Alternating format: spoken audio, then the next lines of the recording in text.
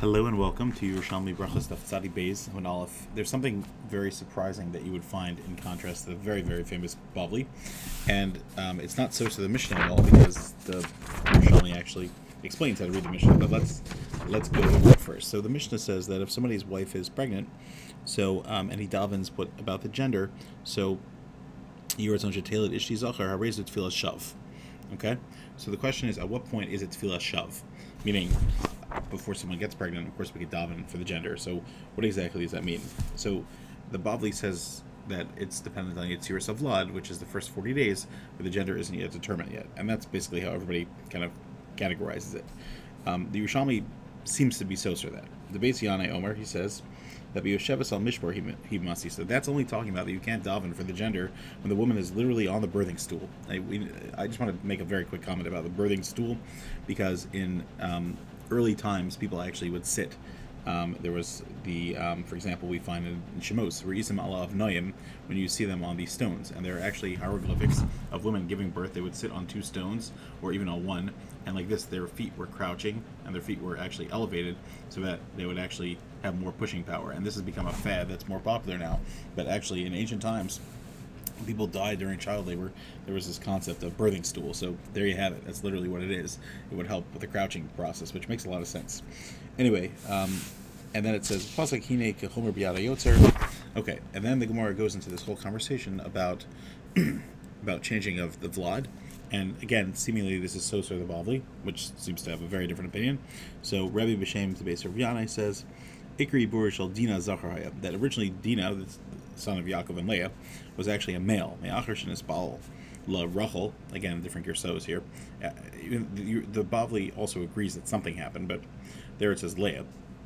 After Rachel daven, Nasis Nekeva, the fetus turned into a female. Is that what it's saying? Okay. Adahi, as it says, V'achar Yolda Bas V'tikar Shema Dina. Now, there's a whole problem with the psukim as to whether this is referring to Dina and Yosef being switched, or Binyamin. One of the, and we'll get to that later in the Yerushalmi itself.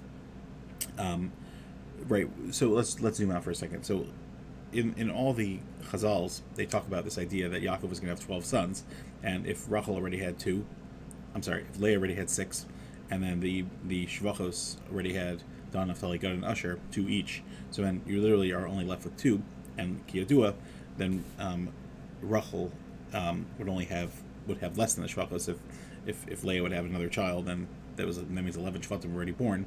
She had another male. So then Rachel would only be able to have one child. So, like Rashi brings this down, in the Chazal, it's really more on the Bavli. So, and again, then Rachel Dav and Nasis Nekeva turned into a female. So the question is, at what point?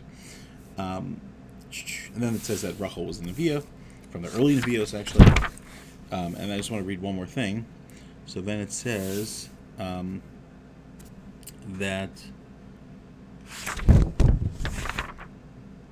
Hadod Chsiv, as it says, Yosef Hashem li ben Acher, Banim Acherim lo Amr. She doesn't say other sons, Ela Od Acher, one other one. Okay, and okay, so let's go through some of these points here. Okay, so the first point is that that the Bavli says that this tefillah took place not with Rachel but with Leah, who made this cheshbon. That's why she's called Dina, like Rashi brings down, that she was done din la'atzma. She understood that there was going to be a problem here. Now, the Targum Yonasan, he actually brings down that the fetus was not transformed into a male, but Dina was originally conceived by Rachel, and Yosef, who was in Leah's stomach, was miraculously switched. Now, it's very interesting to find this kind of transparency and changing between Yosef and Dina and their actual bond, that they actually got together and had a child together. It says you're supposed to marry your niece because she's most similar to you in the Bavli. So it's interesting that there's literally a similarity and a very deep connection between Dina and Yosef. And Agav, it's brought down in this farm that after Yaakov married Leah by accident, so the Tanchuma says that Yaakov asked Leah, "What'd you do? Why'd you fool me? Like, I understand Rachel didn't want to embarrass you, but I have time on you. Why did you fool me?" And she said back to him, "Is there a book that doesn't have a reader? I read your book. You stole the Berachos from your father, and you fooled him." So the Mefarshei Tanchuma actually say that she wasn't being spiteful, and she wasn't saying, "Ha, you got to taste your own medicine." No, she was saying that you actually changed the course of history, because when you stole the Berachos from Esav, so I was supposed to marry Esav. But then, actually, Esav lost his tikkun, and now I actually was supposed to marry you because you actually got me, so to speak. That's why Esav comes back at the end of the Gemara in Bavli and Sota and wants to be buried next to Leah because he was saying that's my rightful wife. But then there was a taina against Leah because of this, and therefore her daughter, Vatete Dina Bas Leah, therefore her daughter was taken by the Kochos Hara, which were Esav's power, so to speak, and had to be brought back. So there's a lot more going on there, obviously, but the point is, and then a child came out of that bond, which was Asnas, according to many Midrashim, who ended up marrying Yosef, who was adopted by Potiphar. Anyway, so, but according to this pshat, the Targum Yonasan, that doesn't seem to be what's being said over here.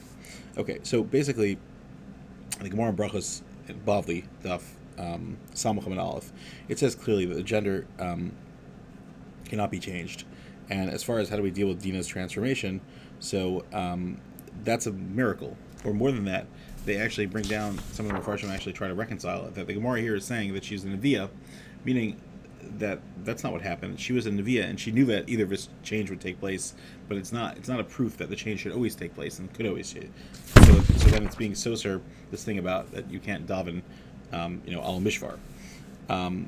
So there's a lot of things to be said over here, but again, the Bavli's understanding is probably the most accepted, which is that until 40 days, there's no source of law that's determined.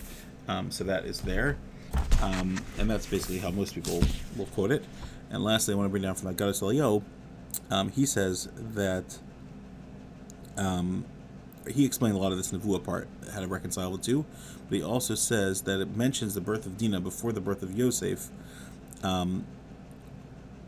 in order to kind of cover up that the switch actually took place, so it is not to embarrass Rachel, which is part of the way of shielding her from being embarrassed, which is really, really fascinating, because even though Chazal are telling us this, it's important for us to know, but there's even a sensitivity, even in the way that it tells over the story, not to embarrass Rachel, which is a big lesson in life that to take to heart, about not embarrassing people and being careful.